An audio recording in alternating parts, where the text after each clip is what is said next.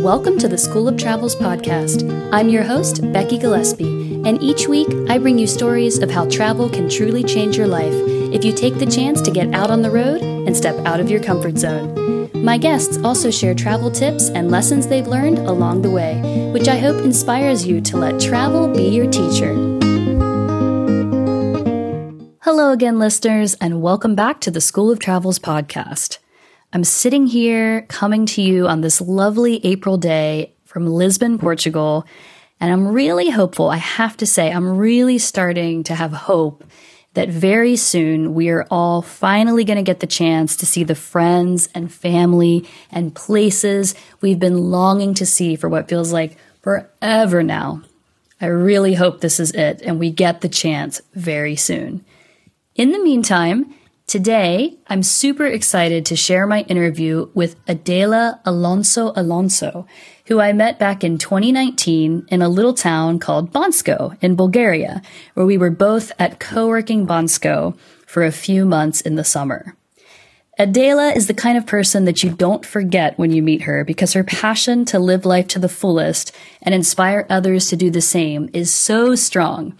And when I heard that she had recently published a book, I really wanted to have her on the show and hear her story of transitioning from corporate life to creating a business that allows her to work 100% from the road. Not only are we going to hear today about her struggles navigating corporate life in Dubai, but we will also hear what she thought about visiting some of the world's most popular co-working spaces, including her favorite in Thailand. Stay tuned to find out where it is.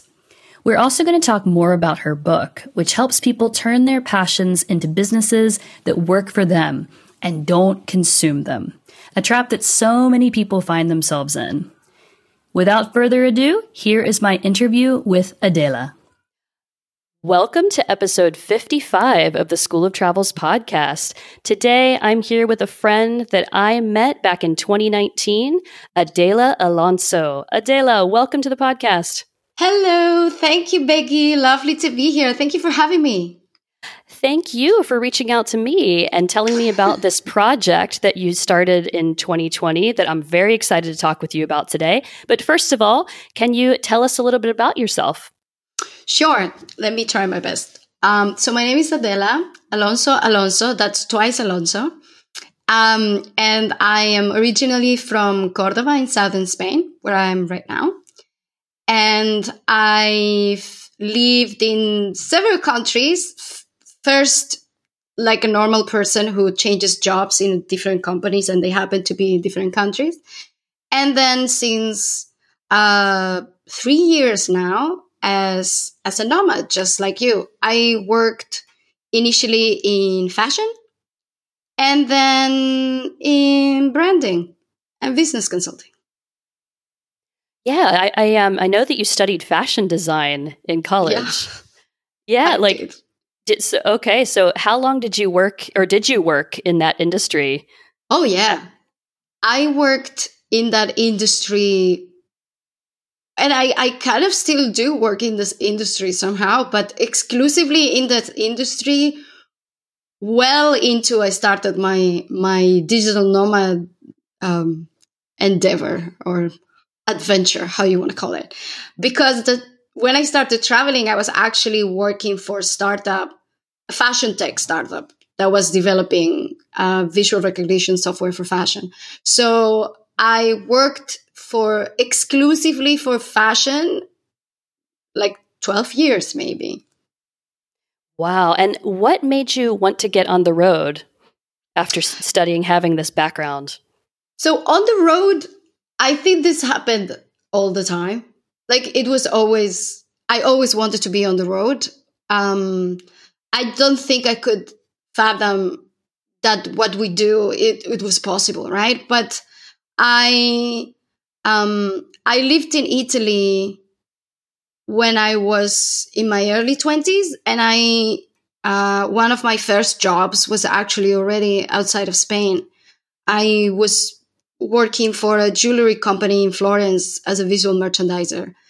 And then when I was working back in Spain, we would do this buying trips to China that were super stressful, but honestly, they were some of my favorite parts of the job.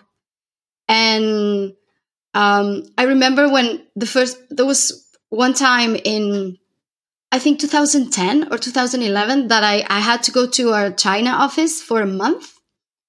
And my father was convinced that I was going to find a way to stay there. That Really? I would just find a way to get another job or to convince my company to let me stay there, because I always had this bug. I've always loved to be challenged and to like meet foreign people. I had a very diverse group of friends even when I was living in Spain. Like I didn't realize how unusual this is until I actually had like a standard nomad group friends. And my circle hasn't changed that much, because when I was living in Spain and I was working for a Spanish company, right? I remember I threw a big party for my 30th birthday, and I think we counted 16 nationalities. And this is not your usual thing for a Spanish person to have so many international friends. Like, not at all. So that was always there. Yeah. Huh? How do you think, was this from when you were a very young person? Did you always Yes. have this travel bug and these people of different nationalities around you? Yeah. So I think I was always curious, and I think I realized that I learned the most when you meet people who are different from you. And I was always a little bit bored with the people around me when I was little, just because everyone was very similar. Like, I remember it was almost traumatizing how everyone had the same outfit pretty much, like people are super stylish where I come from, but everybody looks pretty similar. So when traveling, it's when I realized, people come in different colors, and I mean in personality wise, right? Right. And I was also super lucky because my parents really wanted to make sure that we had as many chances as possible growing up. So they did put us in whichever schools had the best English teaching, for example, which back in my day meant a private religious school, even though my father's not religious whatsoever. And now I have a younger brother from my dad's second marriage, and he's going to a British school. And when I was 14, I got sent to summer camp in Canada. So, like, farthest away they could send me to learn English, they sent me. So I was exposed to this internationality, and I was very attracted to it from early on. Yeah, it's fascinating when I interview people and find out what made them have this curiosity for the outside world, because for me it was coming from books and movies in my Ohio home, but I was living in a really, like you were saying, a similar society, but I was doing it just, through the physical books or the movies, but I didn't have a chance to really go very far until I was in college. But it's interesting to hear the different ways, like you're saying, going to a summer camp, that would have opened your world, I think. I think so. I think it's also, my parents were quite young. I mean, quite young for, us, not their generation, but they were 26 when I was born, and my dad was not even done with med school, I think, like with this specialty, how they need to go to school for like 35 years. And and I think, yes, they still were young and wanted to do things. So since we were little, we were going also to summer camps. I think I was 5 the first time they sent me away 15 days to somewhere in Madrid, and all the kids were older than me, and I don't know, I used to enjoy that a lot. And I don't know, but the place where I come from, I was super nerdy, so I would love to read about history and culture and art and science and everything.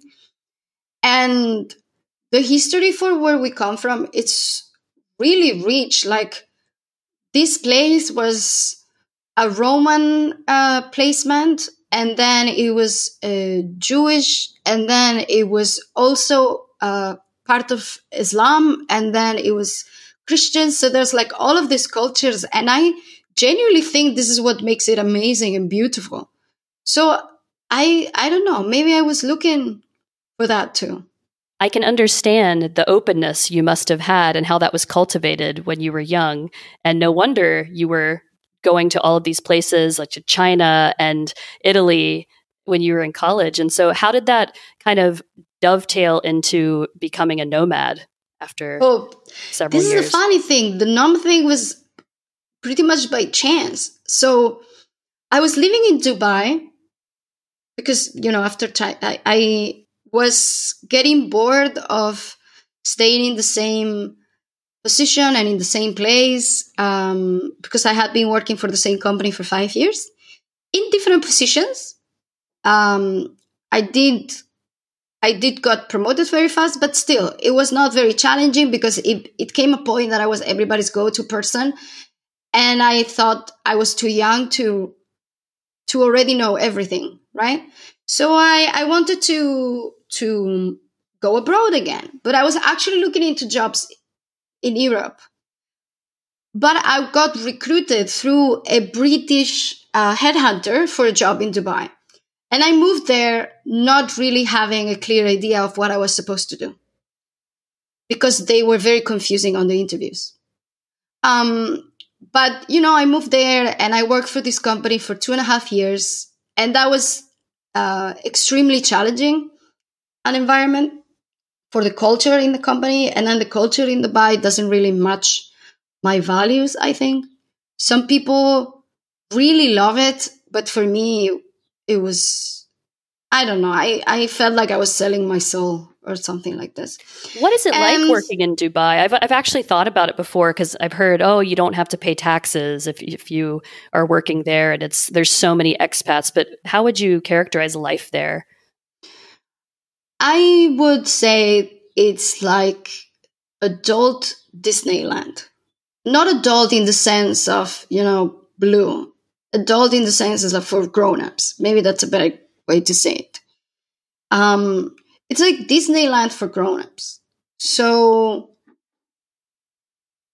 it's all made for enjoyment of the people who can afford to enjoy it. But there is, under that layer of shiny, beautiful, fun things, there's a lot of ugly things, which maybe some people, I'm not saying that they don't care, but maybe they don't see it.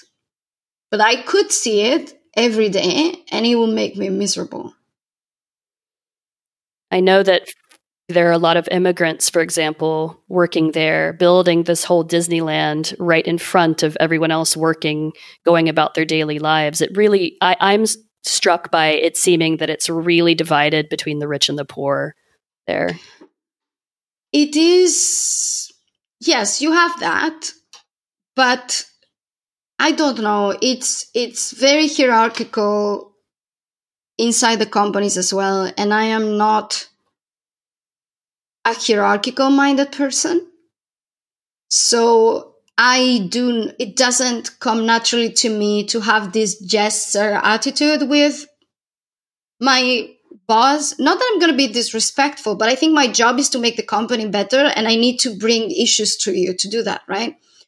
And then I do not feel comfortable when people address me with that yes, ma'am attitude either. You know what I mean? So yes. in Portugal, in Spain, I think to an extent in the US as well, you go to the bar or to a coffee shop and you ask for a coffee and you are interacting with the person in the coffee shop as two human beings, right? There's not a difference. In Dubai, you go to order a coffee and there's not that. There's a clear hierarchy which is visible on everything. The actual language, the body language, I don't know. That made me feel super uncomfortable. Super uncomfortable. I can Then understand that. just things like I had to fight for my company not to keep my passport when they signed when I signed the contract. Wow. This is common practice, and it is absolutely illegal, but it's common practice, and people allow it just not to speak up. And I wouldn't. I thought it was super weird, and it's just it's a way of controlling people. So I don't know. For some people, this is a dreamland. It's sunny. There's a lot of fun stuff to do. I don't know. It has a lot of things to offer, and a lot of people who are there, they're trying to make things better and they're trying to infer change, and that's amazing. But I couldn't. Well, you lasted 2.5 years, you said. I mean, that's a long time. I did, but it almost killed me, and I'm being quite literal here because I think I'm quite resilient and stubborn on a way. So I wanted to make things work in at my work as well. But it again, because it was very hierarchical and people were more worried about getting their bonus at the end of the year than actually doing good work. I was fighting all the time, and I am not used to things not working out if you put in the work. This had never happened to me before. So I remember I would get super frustrated and say, okay, I'm over it. And then I will go on the weekend and I'll go back on Monday and say, you know what? No, I'm going to try to change this. I'm going to try to do it. And this started to erode me. Like I started to get sick.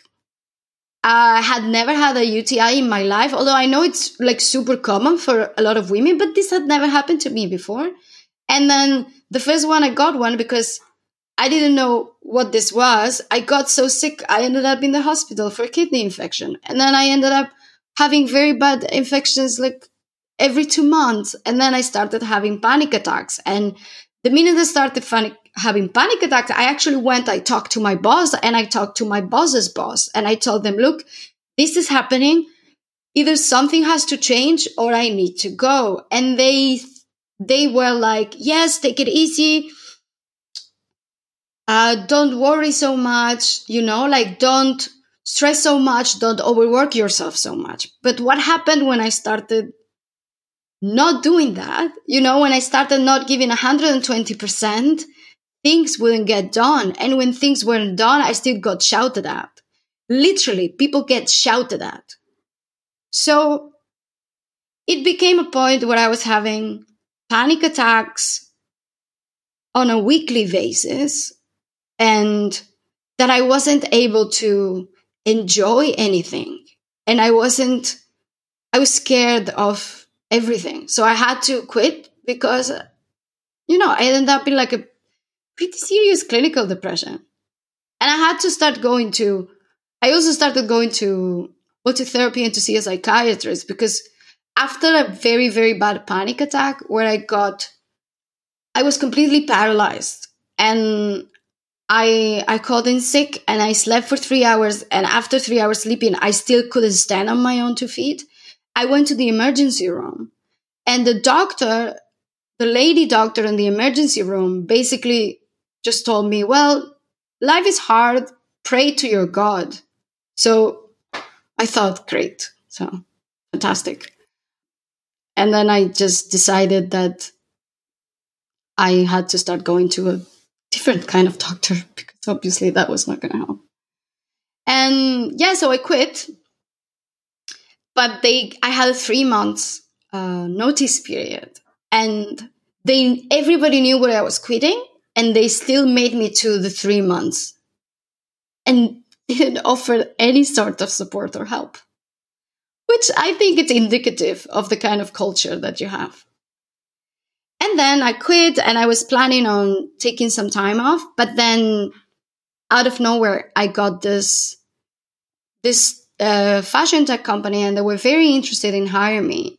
And at first I was like, I don't know, why do you need me? Because I was still thinking on this corporate way that I am a buyer. Why would you need a buyer to develop software, right? Instead of thinking, these are the skills that I have, how can I put them to best use? And I said, okay, you know what? I have nothing else to do, so let's do it.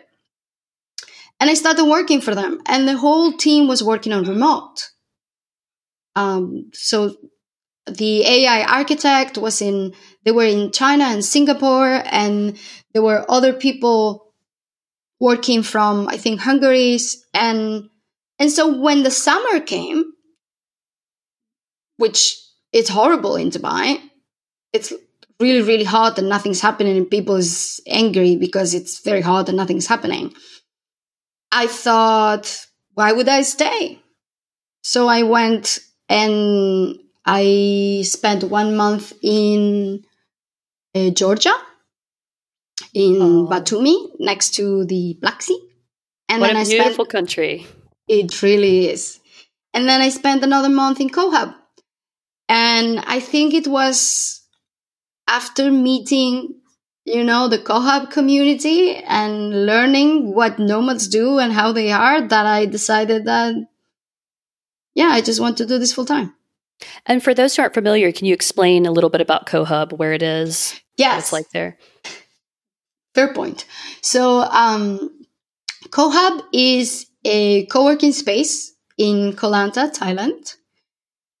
This is quite south. If someone has been to Thailand, you've probably been through Krabi or have heard of Phuket or Phi Phi Island. So it's in that general vicinity.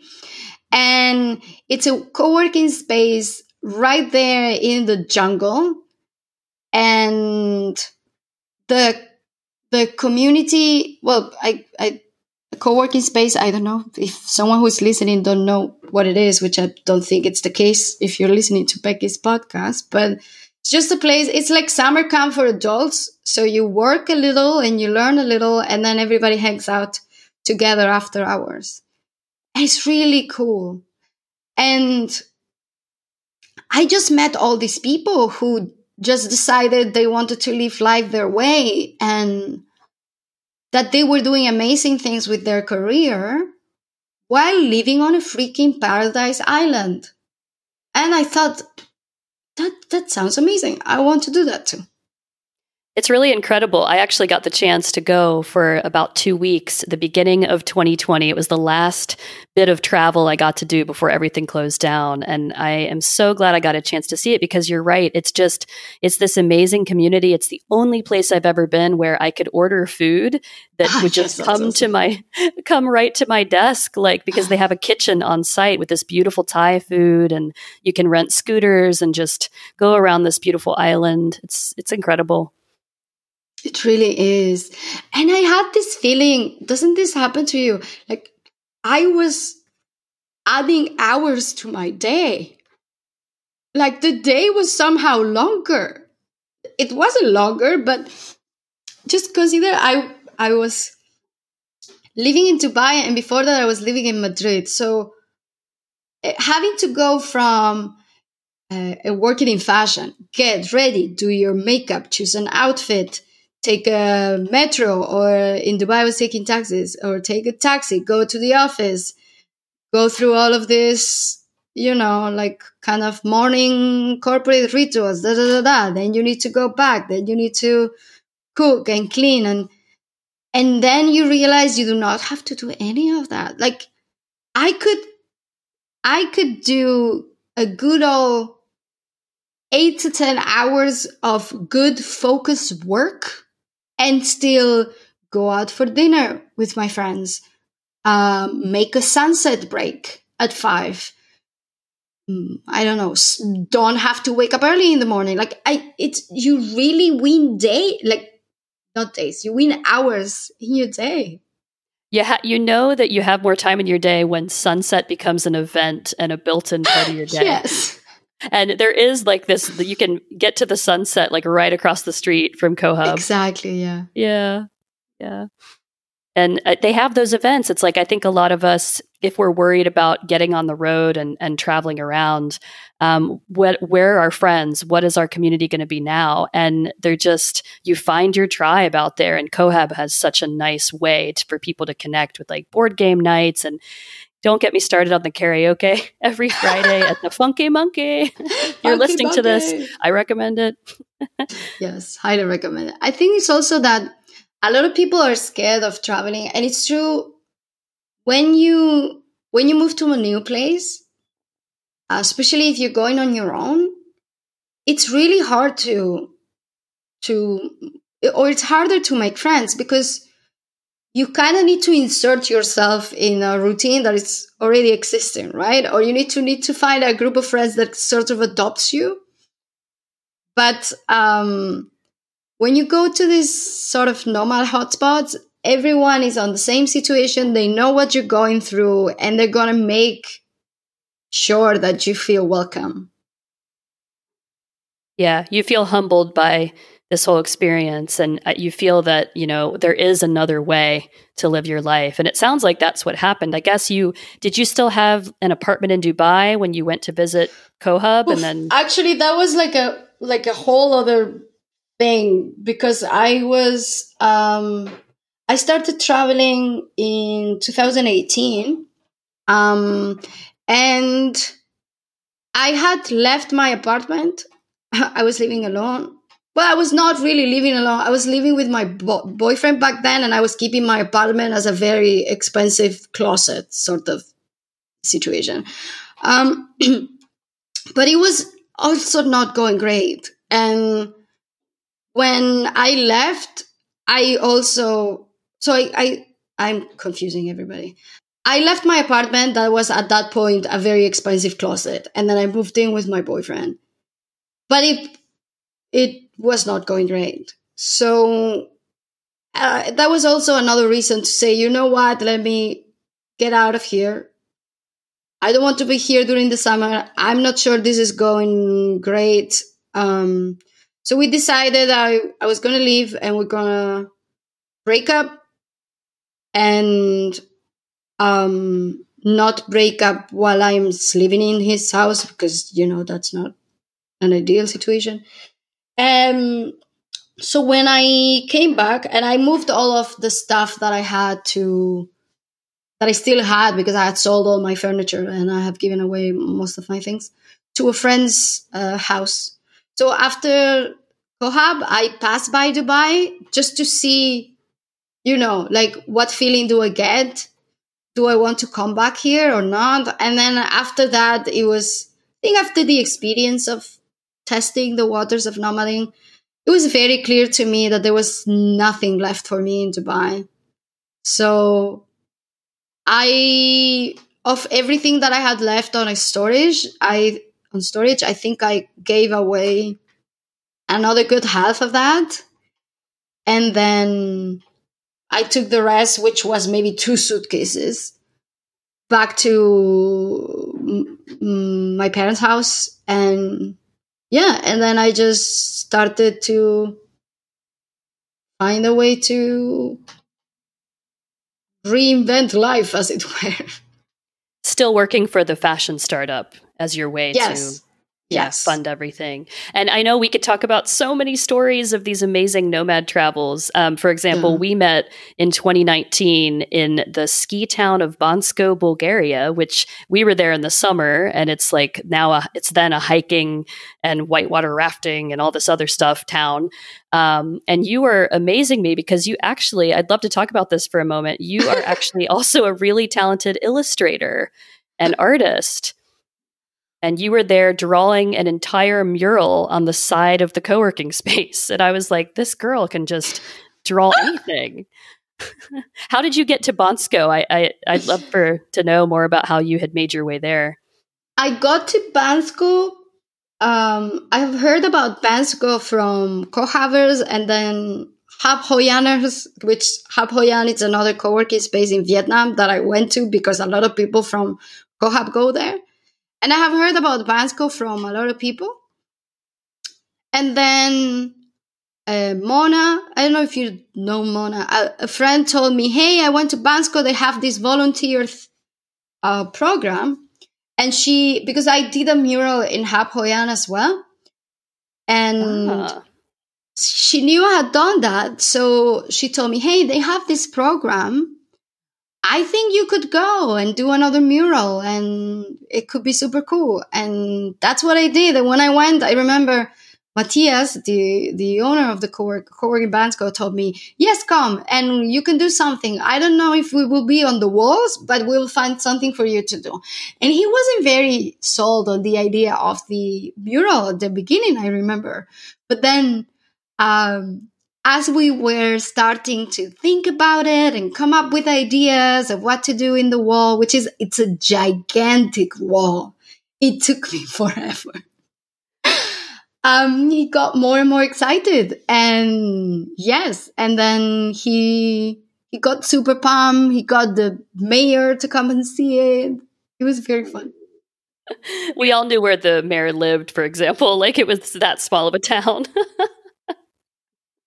Yeah, but of course, I know that I know how to draw, and I started my career as a designer, and I will do tons of illustrations for fashion. But I don't know. That's something that I know how to do, but I've never exploited as a work thing. I mean. Well, this leads me to the reason that we connected this past week about doing this interview, because in 2020, and I want to talk about this first. I know that you had gone back to Hab Hoi An in Vietnam, and can you talk a little bit about, before we go into this project that you started working on, where you found yourself when the pandemic started? So, when the pandemic started, I was in Philippines. When I first came to know about the pandemic, I was in a place in Philippines that was filled with Chinese tourists. And I got scared in the sense okay, what is happening? So I started following the pandemic really, really closely. I got to Vietnam the 1st or the 2nd of February of 2020. And in Vietnam, everyone was super aware of the virus already.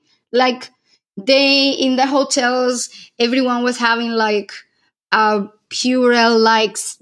sanitizing stations, and they were cleaning more often than usual, and they were informing you in the guest houses and about all these things, and they had already released the hand washing song that went viral. If you're listening to this and you don't know what I'm talking about, you are missing something. So you should immediately, after you finish this, Google hand washing song Vietnam. All I could do is the tune for you, Adela. Na na na na na. Yes. So Corona. Yes, I heard it in Japan. It's fantastic. So basically, the health ministry of Vietnam created a song which is actually like a version of another song that is really, really famous, like a very famous pop song. They just rewrote the lyrics, and it just tells you what is corona and how do you protect yourself against it. And it went viral, and there was a TikTok challenge to do a dance where you're washing your hands. So that was already happening. And a month after that, where they had already closed the border with China and everything. Vietnam has a physical border with China, and they have a lot of tourism from China and Korea, and they had already stopped any traffic coming from those countries, from the countries that were accepted. But in March, due to either European tourists or Vietnamese nationals coming from Europe, there was a relatively small outbreak, and they decide to close the country. Full on close it, nobody comes in. And because of that, after maybe 3-4 weeks of lockdown, Vietnam was effectively COVID-free, and it continued to be COVID-free. So I got stuck in Vietnam because I did have a flight out of the country to Spain at the end of April, which did not happen because nobody was flying into Spain, obviously. But it was a blessing in disguise, because Vietnam came to be like, in an apocalyptic movie when there's like this city under a dome where everything is okay, and outside there's like rage-filled zombies killing everybody, right? So yes. Vietnam was like this dome-covered city where everything is okay. Wow, in a sense, you were very lucky. Yeah. The pandemic still happened. I was really worried about my parents and my family because Spain numbers were and continue to be very bad. Spain management of the pandemic has been horrible. But I was in a very privileged situation, and my job did stop. I was doing affiliate marketing for a travel related company, and it was doing so well. But of course, travel stopped. Travel related work stopped out of very drastically. And I had a couple other smaller accounts that also stopped. So from 1 month to another, I was left with nothing to do. And that's something that I cannot. I cannot do nothing. It's not possible. I started helping Hap Hoi An to try and get more people to come. And I actually started working with Mo. I don't know if you know Mo from Bansko, German guy, but we started working together on a startup idea that we're building, but we're still in the early stages. And then I decided to start writing a book, which is something I have never thought of doing. And that's the project I know we've been teasing, and it's called The Passion Entrepreneur. Yes. Business mindset and branding fundamentals for creative souls. So I'd love to talk more about that now, because you actually sent me a chapter on the CEO mindset, and I really loved all of your analogies. So what did this book tell me about the journey with writing the book and what you were intending to do? So I had started like the fall of 2019, I had started to record. I started a YouTube channel.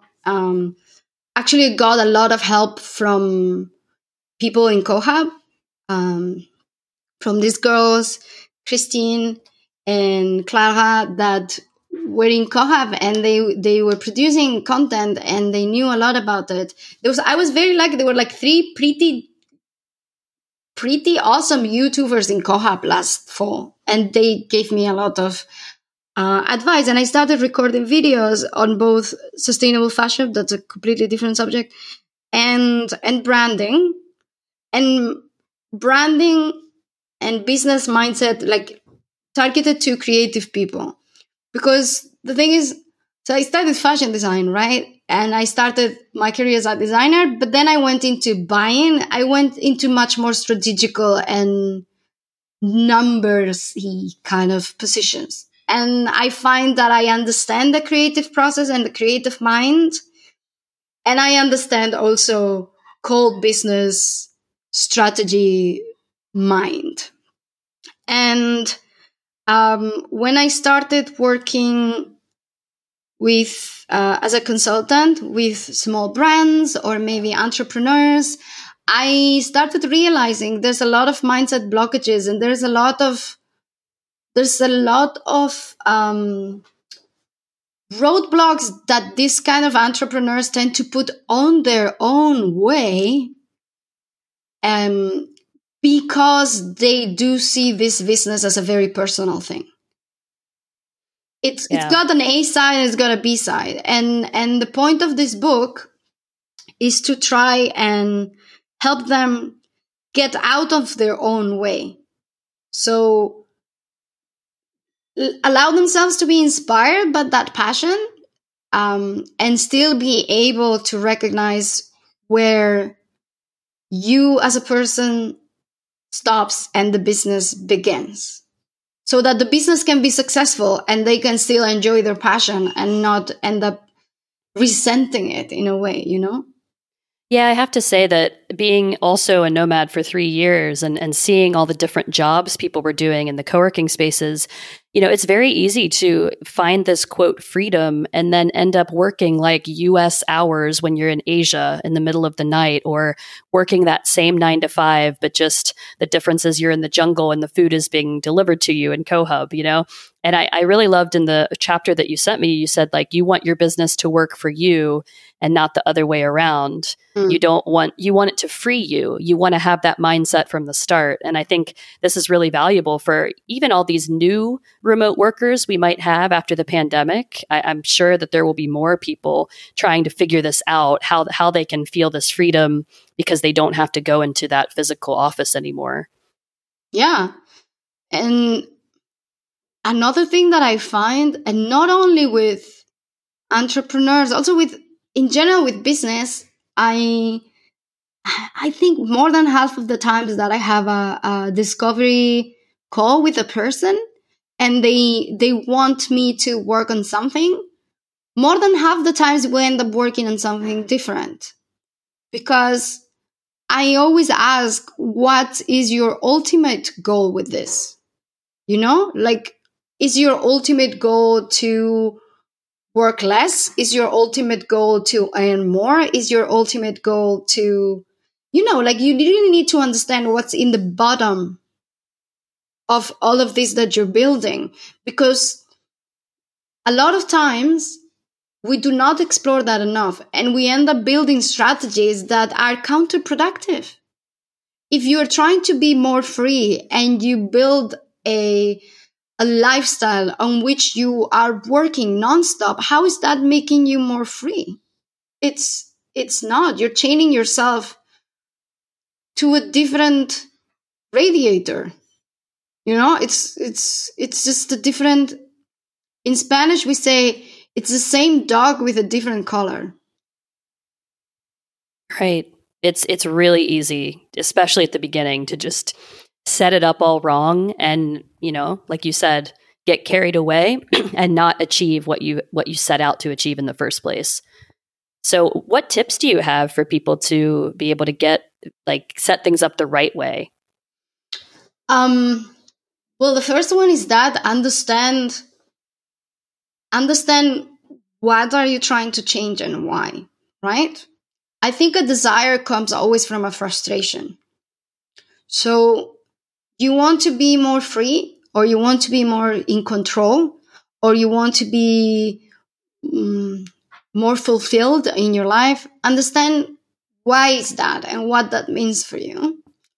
And then set a plan that takes that into consideration and makes that work for you.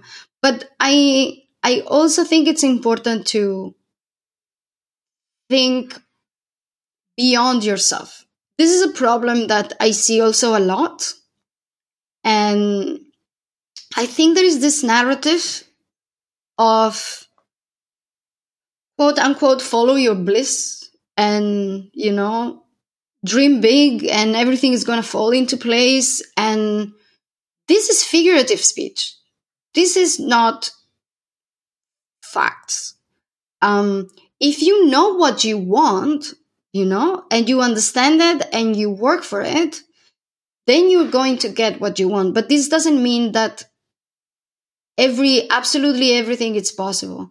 If you want to have more control over your life, this is absolutely possible. If you want to build a career where you can use your skills and do something that you like, this is absolutely possible, but it might not be exactly the the shape and form of the first things that comes to mind when you think about this. You know, the general idea, it's absolutely possible, but you need to be flexible as well. And you need to understand that a business is not a hobby. A business cannot work for you only. A business needs to work for other people. And this is a very big mindset roadblock that passionate entrepreneurs have, because you see things super clearly in your mind and you assume, and this is perfectly normal, this is how our brains work, you assume everybody's going to see it so clearly. And when this doesn't happen, because everyone is different, they get demotivated, and then the imposter syndrome clicks in, and most of them give up way too soon. Or they just resign themselves of just making it by barely. And I think it's mostly a mindset thing. Yeah, I think that you also, talk about knowing your superpowers. And I think that's where the passion entrepreneur is starting, is like they feel this superpower of passion for whatever they're trying to do with their business, but they don't realize maybe that is their superpower, and they should give the work that they're not so passionate about to other people rather than trying to do it all themselves. Well, I see passion more like a fuel than anything else. I think superpowers are sometimes stuff that we don't even pay attention to. Your superpower might be that you're fantastic at recognizing faces, or your superpower might be that you are comfortable talking in public, for example. The Know Your Superpowers chapter is about realizing all the things that you already have in your favor that are valuable skills and talents, right? And then understanding our emotional drivers as well. So understand what you want, what you like, what makes you happy, and then understand the things that you're not so good at, and the things that make you uncomfortable, or, to build a business around those. So to build a business using as much of what you have as possible, and avoiding the things that you don't know how to do. Because I also see this a lot, that they focus on, I don't know how to do this, or I don't have a good enough camera, or I don't have a microphone, or I need to do this course and I need to do this other course. And my point is that you already have enough things under your belt to build a marketable product. And my point is that it should be more important to build something that works and is easy for you to provide, than necessarily making the exact picture that you have in your mind to happen, which is something that a lot of people get stuck in. And it's a difficult mindset to work in, because that's, I think I repeat this a lot along the book. Like, passionate entrepreneurs are dreamers by nature. So you visualize a picture and you kind of want to get that. But sometimes that can be a picture that is not based on facts. Maybe this is just something that worked for somebody else. Or, what happens a lot is there's this like social media narrative that people take as reality, right? Like brands that are born out of nowhere and they seem super successful in social media. And that might not be the reality. And a lot of people get obsessed with replicating that without really understanding why are you doing that. Right. Finding your why is so important. Yeah. Do you have any strategies or tips for the best way we can find our why as a passion entrepreneur?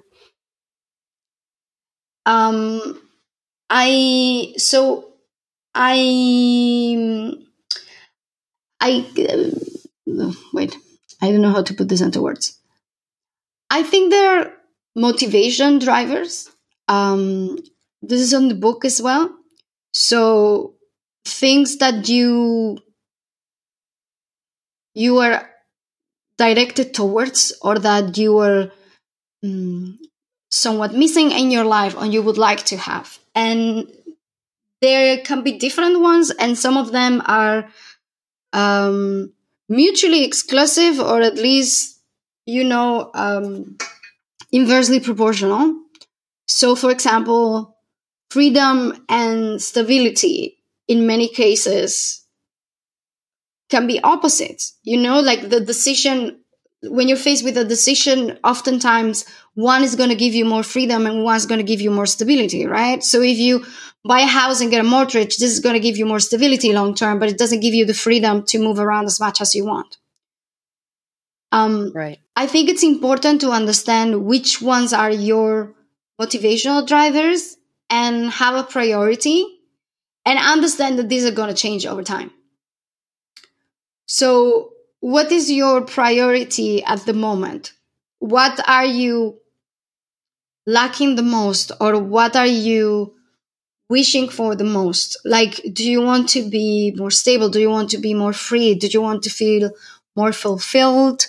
Do you want to feel more connected? Do you want, in the book, I lay down what I think are the motivational drivers that are more important for fashion entrepreneurs, but this is not an exact science. It could be something completely different for you. And I think that's important to understand, because that's what's going to allow you to make the right decisions that can lead you where you want to be. Even if you do not have to have a clear picture of what you want your future to be. But it's a good idea to understand what principles do you want to set. And this is the first thing. So the book it's got like two main parts, I would say. The first part is all about mindset, all about understanding the motivations that lead a person to want to start a business. And then dissecting that motivation and understanding, okay, so this is what you want. Now let's find out, which is the Know Your Superpowers chapter. Now let's find out, this is what you want. Let's find out what you already have to maybe make this happen. And the example that I use is like, imagine that what you want is that you're hungry and you want to eat. The smartest thing to do would be to open the fridge first and see what ingredients you have available to make something so you can eat because you're hungry. What passion entrepreneurs often do is the equivalent of saying, I am hungry. What would be the thing that I would love to eat the most in the world right now? And then put themselves in a pickle because maybe you need to go to the store and maybe the store don't have it. And then, and then you delay reaching the satisfaction with what you want, which is actually eating because you're hungry. But that's the whole point of the first part. And then the second part, I do get into the fundamentals of strategic branding, which is building a brand with a very strong strategic intent. So building a brand so it works for your goals, and not building a brand because I like this color and I think butterflies are pretty, which is also something that a lot of passion entrepreneurs do. Start with the visualization of something without studying how that can have a positive impact on the business. Yeah, I think the branding would be so helpful for so many people when they read your book. When they read your book, because that's, I think, what so many people could struggle with if their superpower is something very different than branding or marketing. I know for me that's true. So I'm definitely looking forward to reading the final book. I think you might be able to at least have it. I don't know if read it. I'm sure you're a very fast reader, but before this podcast goes live, because I think it's gonna be really, really, really soon. One thing I do want people to know is, I always say I'm not a motivational speaker. I'm more of a grounding speaker, and I can be very depressing on the first touch point that you have with me, because I'm more about bringing the dreamer out of their clouds and into the world. Because I also think there's a lot of narrative that tends to sell passion entrepreneurs this dream and not giving them the tools to actually do it, because reinforcing on someone's desires is a much easier thing to sell than telling them you can do what you want, but it might require a different pathway than the one you initially imagine. So I think, I hope people, when read this, they're going to be motivated and they're going to be much more empowered when building their business. But I wouldn't be surprised if some people, after reading the book, decide not to start a business. And that's also perfectly fine. That's also very valuable. It's like, really use this book to get to the root of what you're wanting to do in the future, or where you might need to pivot to. Maybe it's pivoting to not make a business and be an entrepreneur, but maybe you decide, I want that stability right now, and I need to find a job that's remote, but that is working for someone else. Yeah. So it's about I think it's about taking control of the direction your life is taken. Because I think when people decide, in fact, the first chapter is called "So You Want to Be Your Own Boss." Because I think when people make this mental switch of, oh, I want to start a business, what they actually mean is, I want to take control of my life. And that doesn't necessarily mean starting a business.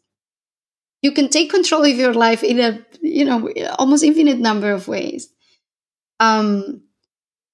But it is good to understand what that means. And I think strategic branding is an important thing, because when most people think branding, they think what I refer to as visual identity. So, the colors and the logo and the, web design, which is part of branding. But I think that is to branding what choosing a carpet or the interior design is to building a house. It is important. It does affect how you interact with your house. There might be people who buy a house because the interior design is beautiful, but you do need to make sure that the house is standing on solid ground first. That's a great analogy. I'm really looking forward to reading the final product. And also, I have to say, listeners, Adela has also included a lot of really entertaining illustrations that she drew herself. So that it's such an extra bonus that I really enjoyed. I did. Some of them are very silly, but that's the thing. I mean, I think this is just, I think I write how I talk. I don't consider myself an author, and I don't know that I ever will. I feel embarrassed, but I never thought I would write a book because I'm not much of a reader. I'm more of a, I think they call it kinetic learner. Right? It sounds like you had your own roadblocks in your mind, but you got through it somehow. I actually think I did a very good job. It's not that, but I just mean when you said you never thought you would write a book because you were telling yourself you weren't a reader. Yeah. Because I don't know. It might be a roadblock in the sense that you do not consider that, but I don't really read because of that. I think I learned the most by asking questions to people who know more about stuff than I do. Mm-hmm. And different people learn in different ways. So I learn much better by watching a video or talking to people than I do by reading, because I get distracted. So I always thought, how am I going to write if I don't read? Does this make any sense? Yeah, it makes sense. But I'm really happy that you pushed past that, and in 2020 you used this time to get this message out to everyone. I am terrified. which is also part of doing something new, right? And it's perfectly fine. I am terrified, but you're brave and you're doing this anyway. And I think that is a great message for all of us. Yeah. We need to be open. And I think it's also important I think we tend to see every decision that we make as final. And it really doesn't have to be. There's also something that I say a lot is like nothing is final except for death. And taxes. Well, that's certain anyway. It is quite intense, but yeah, I do think that maybe something that it's also important to let people know. The book is based on, well, there's a lot of mindset, but there's also a lot of behavioral psychology and neurology concepts. I think they're explained quite easily. I am fascinated by human behavior. I study it a lot, and that's what I base my strategies on. So if you're a little bit on the fence because you think this book is going to be like very artsy, creative kind of thing, it's also, there's a lot of science in there. I'm obviously not that scientist, but I am obsessed with behavioral science, and I do explain concepts that are going to help you understand both the way that you think and the way that the consumers think. But there was one portion of the book where I explain like very briefly how the emotional brain works, the limbic system, and like the triune brain theory. And I wasn't sure if it was understood as a small, snippet. And I had my 12-year-old brother read it to see if he could understand it. And he could. So I think it's going to be possible to read and understand, even if you don't have absolutely any idea about business management or branding or consumer behavior or anything. Yeah, I think that there is a message in there for everyone to get back and think about, like, what is my real motivation going forward and figuring out those drivers. Mm-hmm. So when can we expect this book, Adela? Before the end of March, for sure. Okay, this podcast will definitely come out after that. So listeners, if you're listening now, you can go, and we're going to put a link to Adela's book on theschooloftravels.com, and you will be able to get it. Yes, it's going to be in both ebook and paperback format. The paperback is in color. If you read it and you have questions or something that you want to say, like, my contact details are in there. I would love to know what people think, and if this is helpful, if there are things. I consider this a work in progress. So I love it. Yeah, I am more than set up to the idea that I'll probably do a second edition soon enough to make it better. And so yes, if you read it and you want to talk about it, you have an idea, please get in touch, and I would love to hear about it. All right. Well, thank you so much, Adela, for sharing all of your travel story, your journey, all the way up to writing this book in 2020. I'm really excited to read the rest of it. Thank you. Yeah, I'm terrified, but it's a good terrified, I think. That's a great lesson, that you're terrified, but you're going forward. And that's something we can all learn from. You need to be okay with being scared. That's part of life. Yeah, that's part of life. Mm. And I hope I get to see you soon in person. I really hope so. Thank you. You're welcome. Thank you, Adela, for sharing your amazing story with us. And congratulations again on publishing your first book, The Passion Entrepreneur. I'm going to put the links to Adela's book and website on theschooloftravels.com, along with links to the co-working spaces we mentioned. As we discussed during the podcast, Adela has also illustrated all of her book herself, which really helps readers remember the tips she gives for business success. I think it's a really nice touch that makes her book stand out from other books in the same category. Check her book out on Amazon in Kindle or paperback.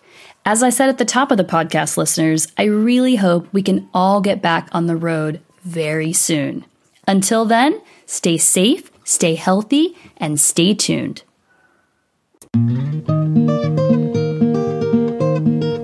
Thanks for listening to the School of Travels podcast. If you enjoyed this episode, we'd love for you to subscribe and leave us a rating wherever you get your podcasts. Special thanks to The Sam Chase for allowing us to use their song, In a Perfect World.